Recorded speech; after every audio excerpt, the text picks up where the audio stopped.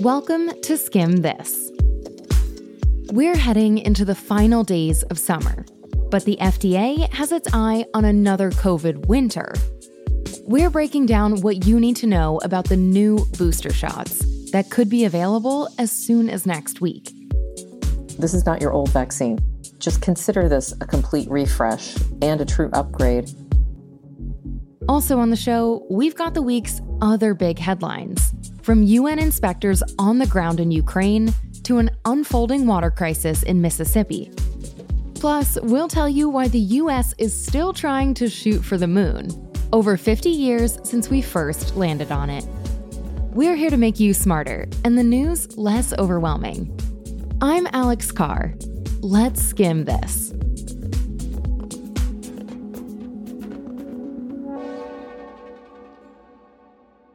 Let's start with some headlines from the week's news and give you some context on why they matter. First up, we're taking a look at what's going on in Ukraine. A team of inspectors is heading to a nuclear power plant in Russian-occupied territory.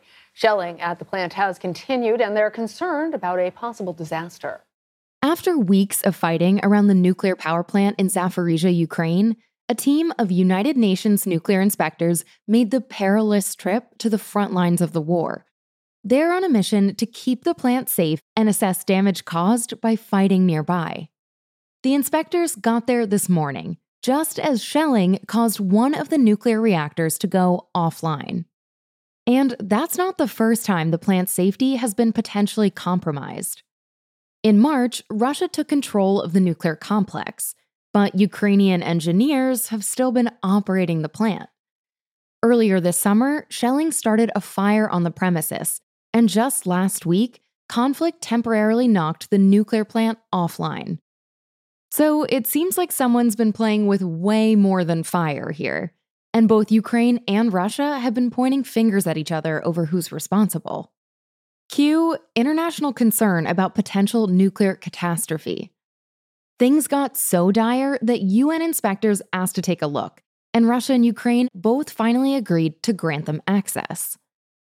As the 14 inspectors start their work to assess damages, world leaders are pushing to establish a demilitarized zone around the plant, in the hopes of de-escalating conflict and reducing risk. And speaking of the United Nations, this week the UN released a long-awaited report that accuses China of committing human rights violations against Uyghur Muslims and other minorities. And it's calling on China to release individuals arbitrarily deprived of their liberty, saying the country may have committed crimes against humanity. But while that sounds like some tough talk from the UN, human rights advocates aren't sure it'll translate into anything, since any further action would depend on China's cooperation. For our next headline, let's look at a growing crisis unfolding a little closer to home. An American capital city does not have the water to bathe children, to cook, or even flush the toilets. The water hasn't been drinkable for weeks, and now for most residents, there's almost none at all. More than 150,000 people in the capital of Mississippi don't have access to reliable running water. So, how did this happen? Well, the main water treatment plant failed after torrential rainfall affected the treatment system. And it turns out, the area's water system has had problems for years, and residents had already been under a boil water notice since July. Recent flooding and rainfall was kind of the straw that broke the camel's back. In response to this crisis, Mississippi Governor Tate Reeves called the National Guard in to help distribute water bottles, as crews worked to get the treatment facilities up and running. Residents waited in lines more than a mile long for the chance to get water. But according to CNN, the city ran out after distributing only 700 cases. Also this week, President Biden made a federal emergency declaration on Tuesday, which allows the Department of Homeland Security and FEMA to step in and help with relief efforts. And some much-needed positive news. On Wednesday, Governor Reeves said he hopes water services can be restored sometime this week. All right, for our next headline, let's leave the South and head over to Alaska. Democrat Mary Peltola defeating Sarah Palin in this special election for Alaska's House seat. We finally got the results of Alaska's special House election. And the winner is Democrat Mary Peltola, who defeated former Alaska governor and 2008 VP contender Sarah Palin. Peltola is now the first Alaska native elected to Congress. But besides the fact that this election made history, people are paying attention to the results for other reasons. Like the fact that Alaska's only House seat hasn't gone to a Democrat in 50 years, so flipping it was kind of a big deal. And overall, Democrats are feeling more optimistic about their chances in the midterms, as recent primary elections have shown voters supporting Democratic agenda items, like reproductive rights. Some political analysts also see this election as a rebuke of former President Donald Trump. Reminder, Alaska is a deep red state, and Trump voiced support for Palin's candidacy. Her loss in her home state with Trump's support could signal that voters aren't looking to Trump for cues on who to vote for. But it might be too soon to read the tea leaves on this one. It's still TBD whether that pattern will continue as voters head to the polls in November. All right, for our final headline, let's turn to the business world. Bed Bath & Beyond is planning to close about 150 stores and lay off 20% of their staff. The breaking news, Snap is reportedly planning to lay off approximately 20% of its more than 6,400 employees. Two companies that remind us of college, Bed Bath & Beyond and Snapchat, announced they're making some big changes this week. Bed Bath & Beyond will be closing around 150 locations nationwide and laying off 20% of its employees. Earlier this year, the company got the meme stock treatment. Think GameStop and AMC, which gave its stock a boost. But experts say that considering the company had a 25% drop in sales during their first quarter, meme stock support might not be enough to keep the retailer afloat. Not good news for your local mall, or your mom, who's still obsessed with shopping there. Over in the tech world, Snap, aka Snapchat's parent company, announced that it's laying off 20% of its workforce. That's more than 1,200 people. The move comes as Snap stock has dropped more than 75% since the beginning of the year. That's quite the disappearing act. Now, CEO Evan Spiegel says the company is restructuring to focus on community growth, revenue growth, and augmented reality, while dialing back plans it had with big digital stars. So if you're looking for your influencer fix, stick to TikTok.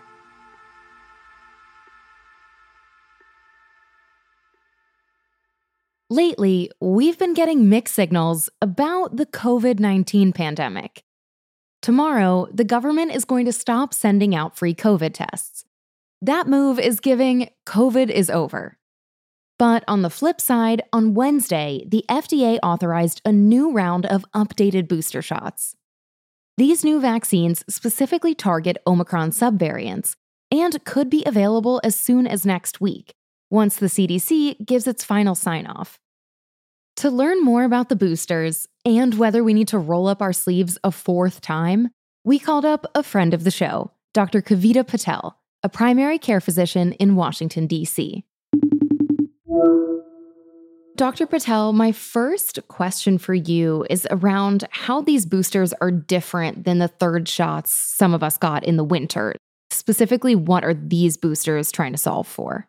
These boosters are specifically different because they were tailored for the latest variant, really BA5. It's called the BA4, BA5 bivalent booster, BI meaning kind of covering two versions of the coronavirus. It's a one-shot booster.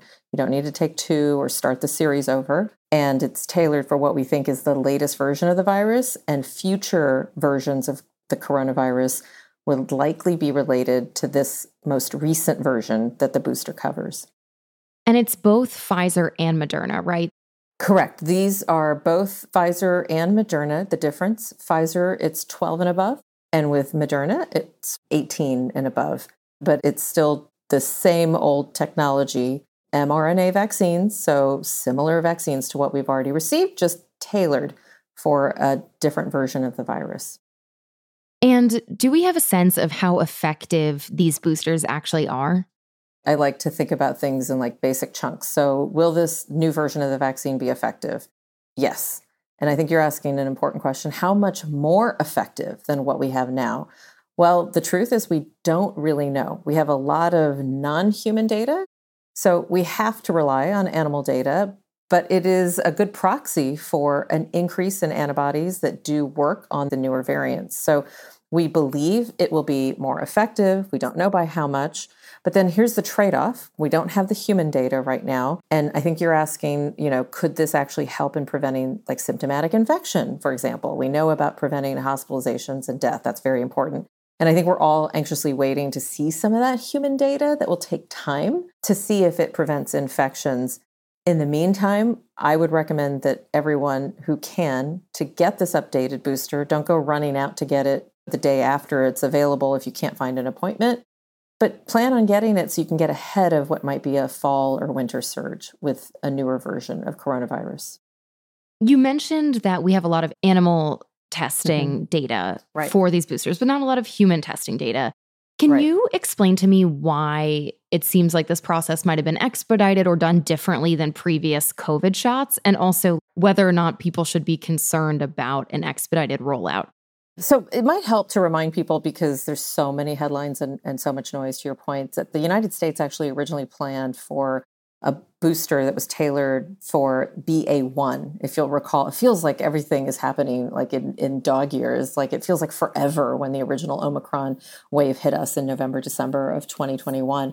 But we really thought that kind of BA1, that first variant off of Omicron was going to be the one that we would have to tailor new vaccines for. So we actually have a lot of data, including human data from trials for that BA1 booster. But what happened since then? Omicron kept changing.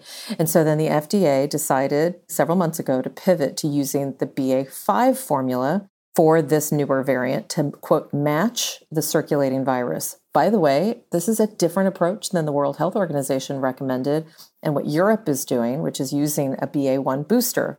The FDA made this decision because they wanted to match the most recent circulating variant. And that's why we had to rely on animal data. So the good news, the FDA is used to doing this. It's actually what we use for the annual flu shot around the world. The trade-off is we have a much more updated booster that matches as best as we can the most recent circulating variant, and we rely on animal studies, or we have to actually require the human data for the updated vaccines, but probably severely lag in time with the variant that's circulating.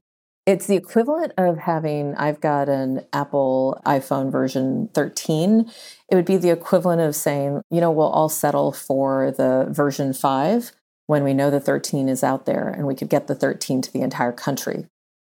I heard on the radio this morning, actually, that it's possible that these boosters might create a longer immune response in the body than previous boosters. Is that something we know, or is that something we're kind of guessing? It's something that we know based on the activity of previous vaccine series. For example, the polio vaccine. Polio is a hot topic because we're seeing, unfortunately, a resurgence of polio cases. If you look at the timing for, how we do polio shots or how we do other types of immunizations, you'll have a primary series. And then several years later or several months later, you'll have what's considered a booster for that series.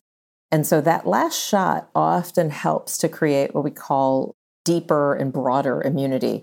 That means that it's more durable. And what people say when they say durability is that it creates memory cells that are just better at seeing infections and recognizing, oh, hey, wait a minute, that kind of looks like that coronavirus that we were trained to recognize years ago. And so it could be that this booster shot could be the last shot we need. It could be one of a yearly shot that we need. And that's I think, what we're looking for.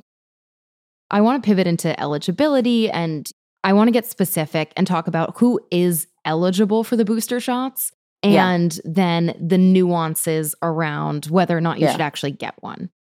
We won't know exactly who is eligible until the CDC makes final decisions coming soon. But we do believe that it will be anybody ages 12 and older for Pfizer who have not received a shot in the last And it's not clear if it'll be 2 months or 3 months, but you would have to, have not had a booster or a vaccine and possibly even an infection in the last several months. And then you would be eligible for the booster. And then with Moderna, anyone 18 and above, same thing. And what we're looking for are specifics on, will they say that the higher priority should be people above a certain age, just like we did with the 4th shots? So we think this will be broader and more Americans will be eligible. Basically anybody 12 and above if you haven't had a shot in the last several months. That's what I'm recommending to patients also. Many people have been recently infected. CDC has given guidance that you should wait at least 30 days from the onset of your infection to get a vaccine. But I think they're going to allow for clinicians to make decisions on those recommendations as well. But kids under 12 are not eligible, right? Not in this initial kind of set of vaccines. It's quote unquote coming. And does that mean, months? They hope not, the manufacturers. They hope that in the next weeks that they will have also that similar animal data as well as some initial human data that can also promote the application for under 12 in these age groups. And if someone is confused around the guidance or they're just not really sure when they should get their booster or how to think about the timing, is the best advice just call your doctor? I'd love to tell you that that's great advice, but I'm going to get incredibly practical. I get so many calls, and the last thing people want to do when they're really seeking health advice is to kind of sit on the phone and wait. So you should call your doctor because every individual has individual needs. But in general, if it has been more than 3 months since your last COVID shot of whatever kind, yes, you should get a booster. Dr. Patel, thank you so much. Thank you for having me.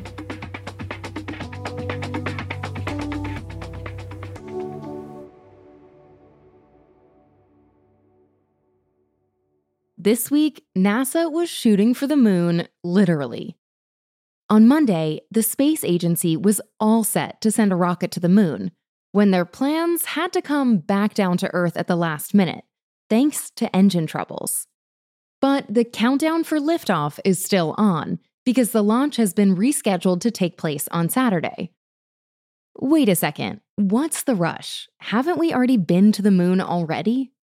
Well, we'll explain why liftoff is still such a big deal, and hard to achieve, in 60 seconds. One small step for man, one giant leap for mankind.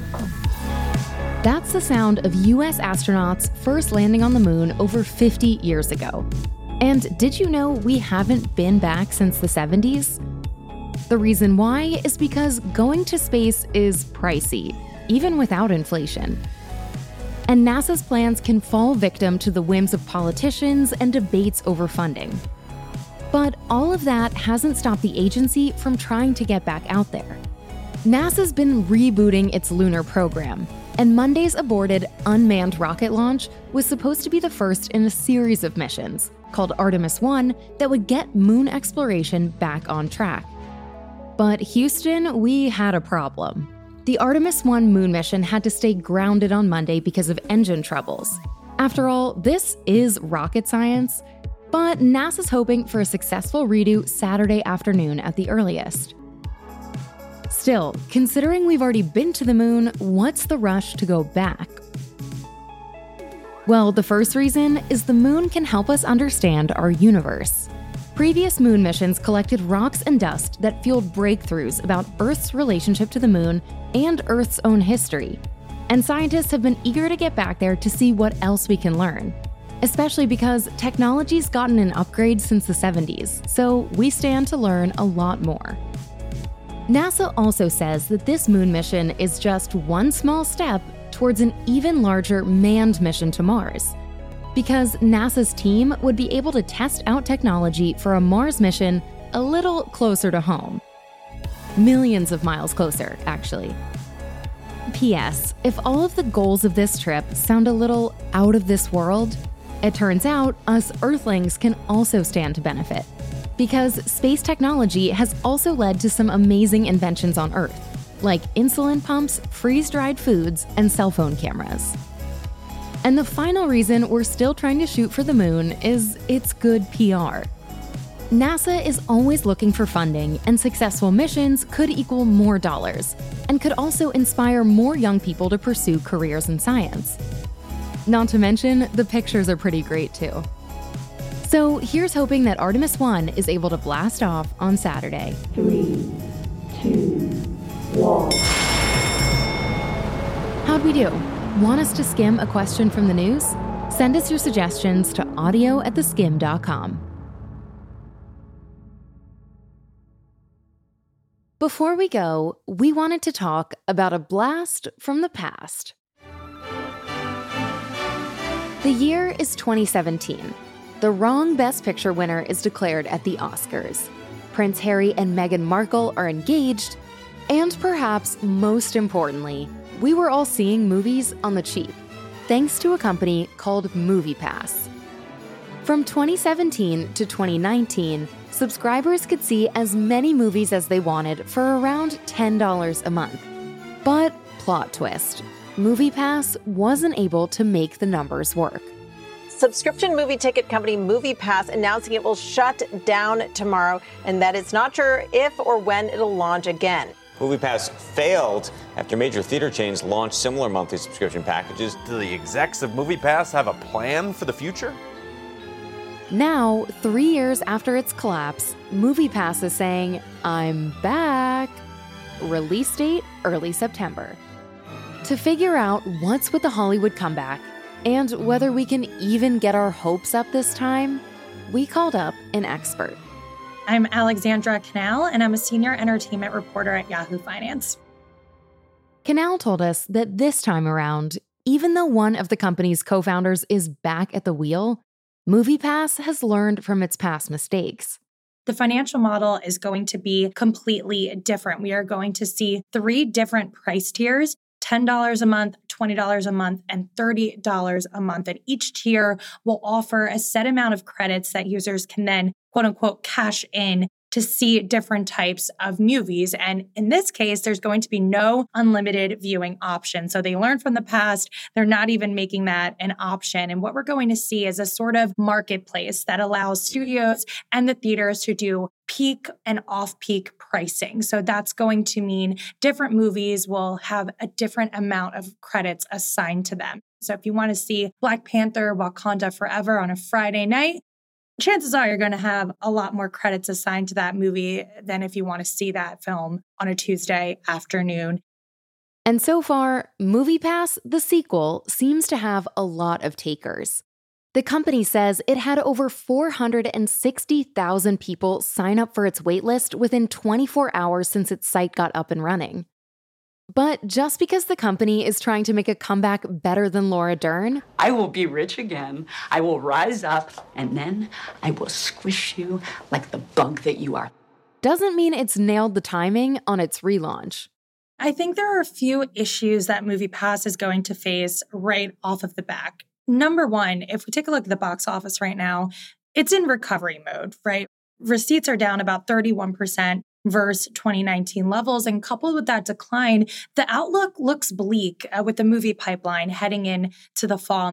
If you think about it, the only 2 big movies that we have coming out the rest of this year are Black Panther: Wakanda Forever in November and Avatar: The Way of Water in December. So that is an issue. If you don't have movies that people can go and see, how are they going to justify spending money on a subscription movie service like MoviePass? And then if you take a look at some of the major theater chains, AMC, Regal, Cinemark, they're not profitable. And there's been a lot of issues on that front. Recently, Cineworld reportedly eyeing a bankruptcy filing, and that chain specifically cited the lack of big blockbusters through the fall and the impact that that's going to have on attendance. So those are some things right off the bat that MoviePass is going to have to grapple with and deal with.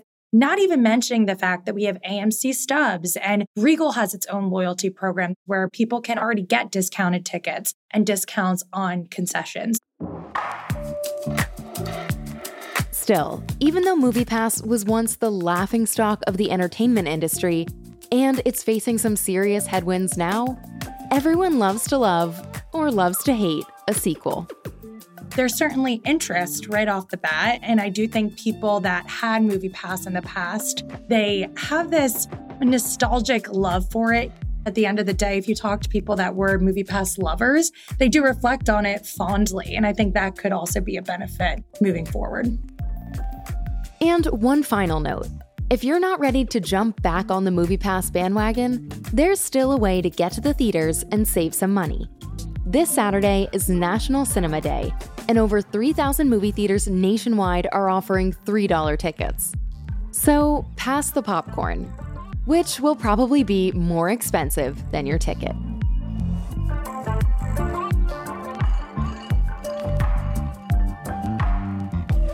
Thanks for listening to Skim This. This podcast was skimmed by me, Alex Carr, along with our producer, Will Livingston. We had additional help this week from Sammy Roberts.